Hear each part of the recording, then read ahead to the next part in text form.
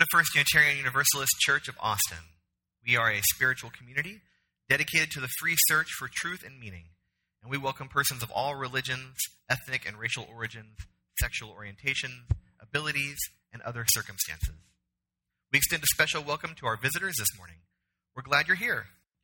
I want to bring you welcome and greetings from Trinity Church of Austin here in Austin, Texas, previously known as Trinity United Methodist Church. For the past 2 years, they've been a combined church of the United Methodist Church and the United Church of Christ, which is my denomination.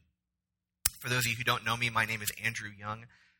My wife is Lane Young, the interim director of Lifespan Faith Development. Although we have very good professional boundaries, and so this might be news to you. I was a member here at First Unitarian for about 7 years before I entered the ministry process. And during the ministry process, while attending Star King School for the Ministry in Berkeley, I moved over to the United Church of Christ. I went to the dark side, as many of my fellows told me. Although it is, it's often called Unitarians Considering Christ, so it's pretty close.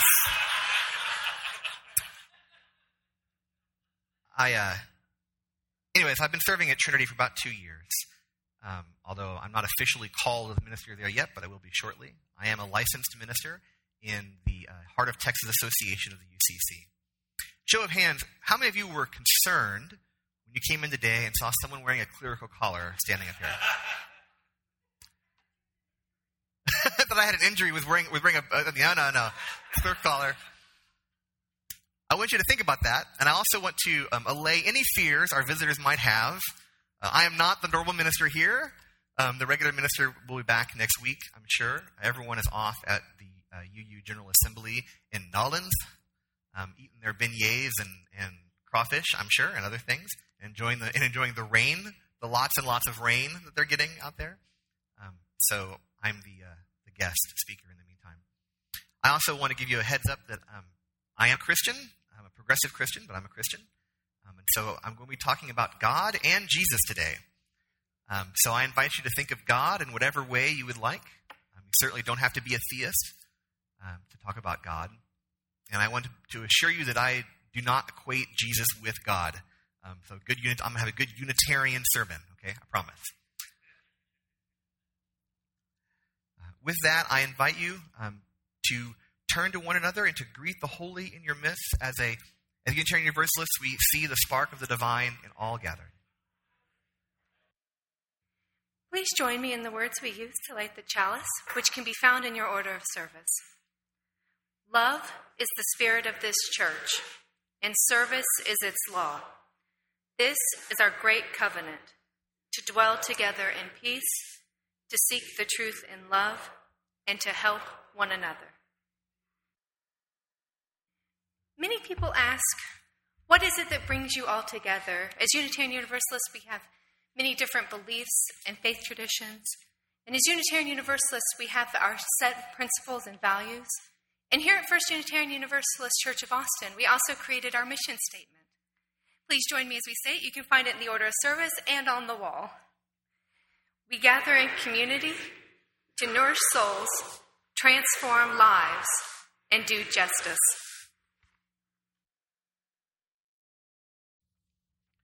Our reading today is from the Christian Scriptures. First, from the Gospel according to Luke. Jesus told this parable to some who were confident that they were righteous and looked down on everyone else. 2 men went up to the temple to pray. One, a Pharisee. Now you have to understand, the Pharisees were the religious elites of their day. They thought they knew all of the laws and how to keep them. Another was a tax collector. You have to understand, in Jesus' time, the tax collectors were scorned by the Jewish people because they were Jewish people who were working for the Roman government, even though the Roman government was occupying their land. The Pharisee stood and prayed about himself like this: God, I thank you that I am not like other people. Extortionists, unrighteous people, adulterers, or even like this tax collector. I fast twice a week. I give a tenth of everything I own." The tax collector, however, sat in a corner, alone, where no one could see him, standing far off from the rest. He didn't even look up to heaven as he prayed, but he beat his breast and he said, "God, be merciful to me, sinner that I am." "I tell you," said Jesus, "that this man went down to his home justified rather than the Pharisee. For everyone who exalts himself will be humbled, and he who humbles himself will be exalted." The next reading is from the Gospel according to Matthew. Now when the Pharisees heard that Jesus had silenced the Sadducees, another group of religious elites of their day who believed a different set of things than the Pharisees did, they assembled together, and one of them, an expert in the religious law, asked Jesus a question to test him. He said, "Teacher, what commandment in the law is the greatest?" Now, you must understand, in the Jewish law, there were about 600 commandments. And Jesus said to him, "Love the Lord your God with all your heart and with all your soul and with all your mind. This is the first and greatest commandment. And the second is like it. Love your neighbor as yourself. All the law and the prophets depend on these two commandments."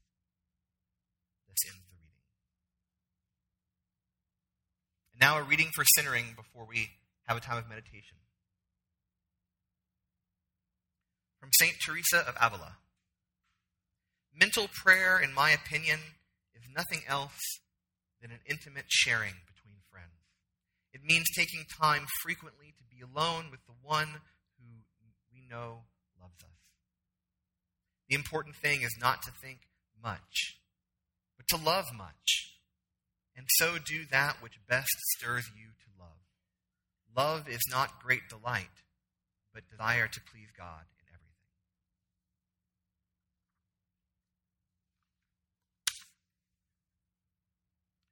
I invite you now into a time of meditation and prayer. Please feel free to come forward and light a candle that focuses on your hopes, special events, or memories.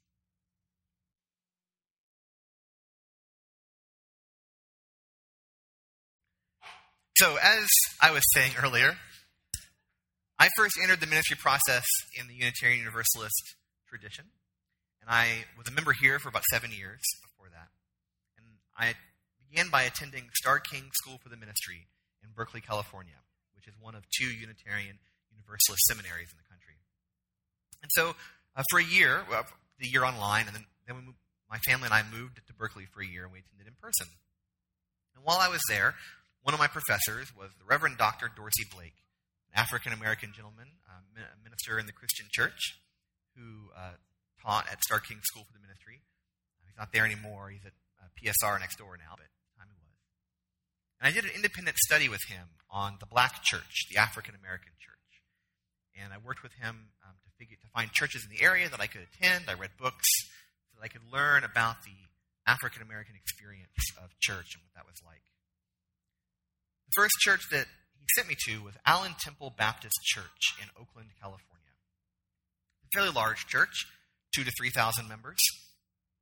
In a part of Oakland where when I was done, I rode the train down there and I took a bus, got off the bus and walked in, didn't think anything of it. Afterwards, a woman was walking out with me and she said, "Oh, how did you get here?" And I told her, and she said, "Why don't I give you a ride to the train station?" But I wouldn't want you to stand at the bus stop for very long. When we went to her car, there was a 10-foot razor wire fence around the parking lot and a police officer standing guard. This is the part of Oakland it was in. Let's say a somewhat sketchy part of Oakland. But it was a beautiful church. And I walked in. I didn't know anybody. I hadn't called ahead or anything. And I was greeted by some folks sitting at a table there in their kind of narthex foyer area. And I said, "Hi, I'm Andrew. I'm visiting from the seminary. And I'm here to see what your service is like." And they said, "Oh, great. Have you eaten?" And I said, "No." And they said, "Oh, well, come. Let's see if they've already put the food away." And they took me into the fellowship hall. And they were like, "Oh, the food's already put away, but let me find something for you." And they ran off into the kitchen, and they came back with a plate of eggs and potatoes. And they said, "Here you go. I'm sorry, the meat's already gone." And I thought, I don't have to explain that I'm a vegetarian. That's good. And I ate, surprised by their hospitality. And after I ate, I went and started wandering into the service with hundreds of other people. Not all 2,000 or 3,000 attend service every week, of course. And they broadcast the services to those who are homebound and can't come. As I'm walking in, there's a greeter at the door, and he greets me and hands me a program and says, "How are you doing today?" And I thought, "I'm doing fine." And he says, "What brings you here?" I said, "Oh, I'm visiting from the seminary. My name's Andrew Young." "Oh, great. We're so glad to have you. Come on in." So I went and I sat down in kind of the middle of the sanctuary so I could observe everything. And I don't know how many of you have been to an African-American Baptist church service, but it is an experience that you should do. If you've never experienced it before, you should definitely go. It's fantastic. There's music, there's singing, there's dancing. It was amazing. I was the only non-African-American person in the whole building except for the saxophonist, which I thought was rather hilarious.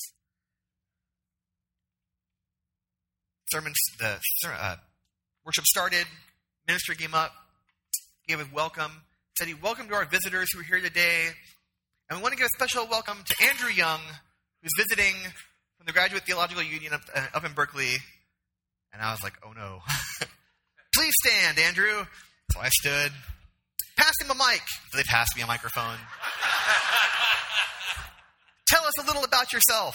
"Oh, I'm Andrew, and I'm visiting from the seminary." Thank God I was not an introvert. Thank God my wife did not go with me that day, because it would have been horrible. But it was a great experience. The sermon was great. And in this kind of church, when the minister is preaching, as the minister starts kind of low, and they get revved up, and then the music kicks in, and the music goes up with them as they're getting more revved up. It was about a 2-hour worship service. About an hour and a half into it, the minister is really in the middle of what he wants to say, and he's talking about the oppressed in our society. He's talking about the homeless and the poor and the racial minorities. And then he says, "And we must not forget our LGBT brothers and sisters." He says, "If we forget them in their time of need, we will be hypocrites." I was shocked. Absolutely shocked. See, I had come that morning with a bunch of preconceived notions about what a traditionally African-American Baptist church in the heart of Oakland, California would be like.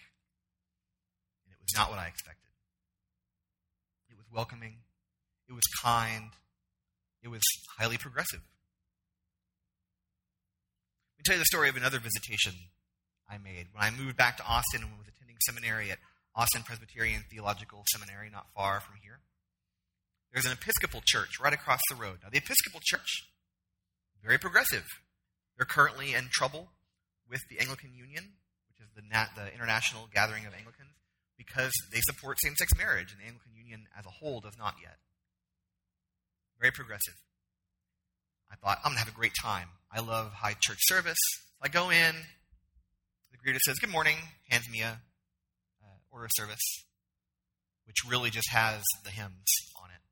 No other order. It's just the hymns. I walk in, sit down, nobody talks to me. Pick up the 2 books, neither of which, by the way, have a label on them. You're expected to know which one is the Book of Common Prayer and which one is the hymnal, because one's one color and one's another, and everybody knows that, obviously. They began the service. The Episcopalians do a service rote. They just do it straight down the book. They're actually not allowed to go off notes. And the service begins on something like page 325. And if you don't know that, it's hard to know what's going on. Open the hymnal, start flipping around, looking for the words they're saying. Drastic, couldn't find it. Someone finally said, page 325. Okay, so it's 325. Don't know when to stand or sit or kneel. I have to just kind of watch everybody around me. Do communion, don't tell us what to do. They just assume we know. So I wander up the aisle, make a fool of myself by turning the wrong way and going back the wrong way from the altar. Got up at the end of the service and left, and no one said goodbye.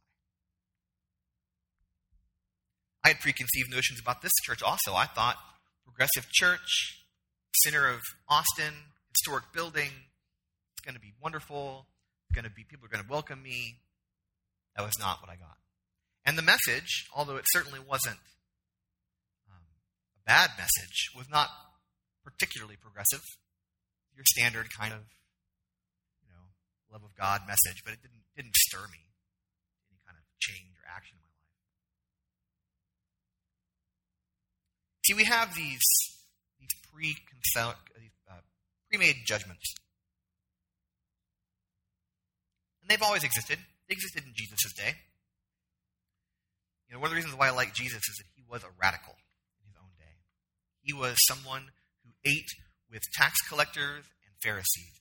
He was someone who refused to do what everyone said you had to do. And he was executed by the state because of his refusal to go with the status quo. And nobody liked him. Everyone questioned him. The Pharisees asked him, "Why do you eat with tax collectors? They're horrible people. Can't you see? They're selling us out to the Romans." And his disciples asked, "Why do you eat with Pharisees? Don't you see they're the problem? They're the thing we're fighting against. Why do you eat with them?" Our prejudices and our preconceived notions of people can prevent us from making actual connections. Let's go back to something I said before the sermon. How many of you were concerned when you came in and saw me in a collar this morning? Be honest. Yeah. The collar is a tricky symbol. For many years, especially a white, cis, heterosexual man wearing a collar has been a sign of the patriarchy, a sign of abusive theology in churches. I'm sure many of you have an experience of being raised in a church where you felt that their theology and their understanding of God was something that you just could not do because it was harmful. And this collar, to many people, means that. And yet, there's no reason why it should. A symbol is just a symbol and we can reclaim it. So I try to wear the collar with my rainbow pin, which I don't know if y'all can see out there, whenever I get the chance. Unfortunately, I can't wear it at my own church. I've been asked not to. For fear of scaring away the visitors. So if you're a visitor here today, know that the normal minister does not wear a collar. So it's fine. Except, at protests and things where we want to be visible as ministers. But I have a friend, Joanna Crawford, who is the minister in charge of Live Oak Unitarian Universalist Church in Cedar Park. And she wears a collar all the time with her rainbow pin. And her favorite place to wear it is to go to St. Arbuck's. And she orders a coffee at St. Arbuck's. Oh, you'll get it in a minute. There you go. And just sits and waits for conversation. Because a woman wearing a collar and a rainbow pin, too close to my mic, really messes up people's preconceived notions. Right? It really forces them to enter into discussion with one another to find out who they really are. I get it too, but Joanna gets it much more frequently than I do. I've had people ask, "Do you know what that means?" I thought it was really hilarious. Yes, I know what it means. So, how do we do this? I remember I went to Live Oak before Joanna was there. I went to Live Oak, and it was actually when they were between ministers. We attended a service, and they had a guest speaker. And the guest speaker told this story, and told, the first half of the story. And then he said, "But y'all know how it ends." And I had no idea what he was talking about. He assumed that we'd all come from the same background, that we all have the same ideologies, we all have the same experiences in life. He assumed we'd all heard the story before. "You know that one about the donkey?" I was like, "What donkey? I have no idea what you're talking about." And I felt completely alienated because of that. But we get into these habits. We assume that everyone in the room is like us.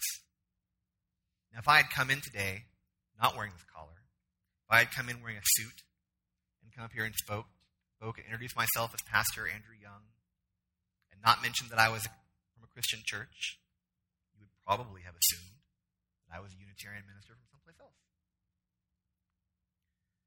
These assumptions can be problematic. We can fall into them. It's not a bad thing. You shouldn't feel guilty because of this. We all do it. I do it. We all have good days and bad days. We all mean well. It's not like we're out to get people.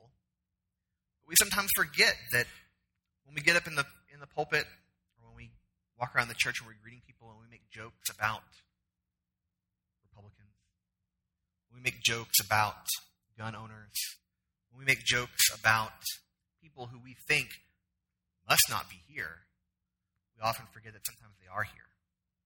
And sometimes by making those jokes, we have pushed them away.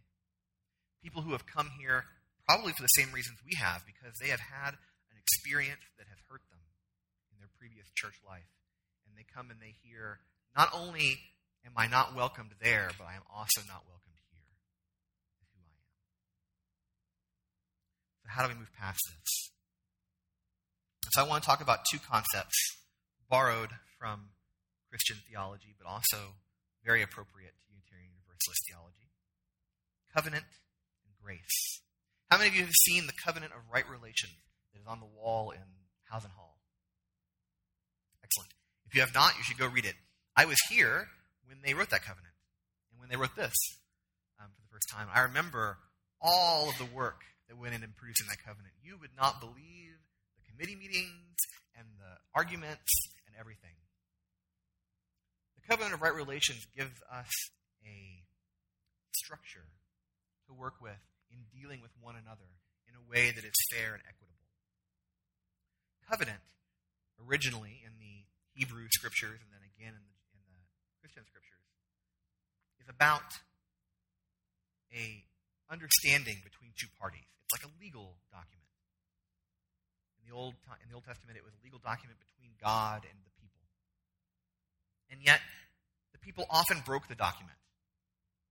And then it was up to God to bring them back into covenant. Because covenant is between two people.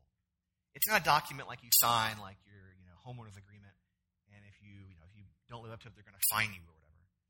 It's about being in a relationship, real relationship with somebody. And when they go outside the lines, when they stray, when they've had a bad day and something horrible has happened during the week, and they just are at their wits' end, and you do something small, and they just snap. And they do something far outside of the covenant that you've agreed to. That's when the relationship matters, and you bring them back in. You say, I hear you, I know that you're hurting, but you're not within our covenant. We've agreed to this. Let's come back. Let's come back into this. And that's where the second thing comes up, which is grace.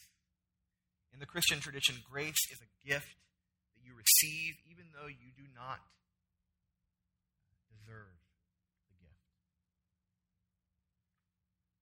When you're having a bad day and you've lashed out at somebody, and I do this all the time. I haven't eaten. I've had a long day. I've been dealing with the death of a congregant or with someone in the hospital or with an angry renter who is trying to work out some new rental agreement for a room. I'm just so frustrated, and someone comes in and they do something that bugs me, and some minor thing, I just snap and yell at them, right? My daughter knows.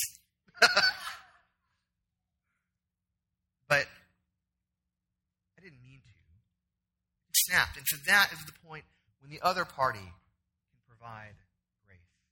They can say, I understand this is not who you really are, and that something must be going on. Tell me about it.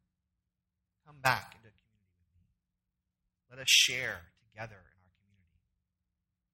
That's grace. And it's hard. It's not something easy to do, but it's something that we can learn over time. So, as you leave today and go about your regular business, I invite you to think about this. Think about how this religious community and all of the communities that you are a part of, work, social communities, other activities, how can you make them more welcoming to all?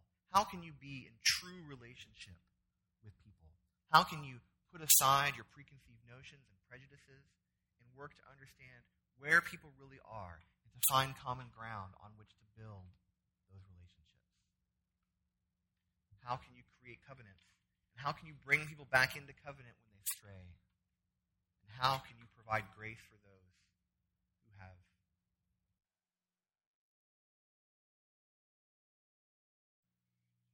Please join me in the words that we use as we extinguish the chalice, which can be found in the order of service. We extinguish this flame, but not the light of truth, the warmth of community, or the fire of commitment. These we hold in our hearts until we are together again.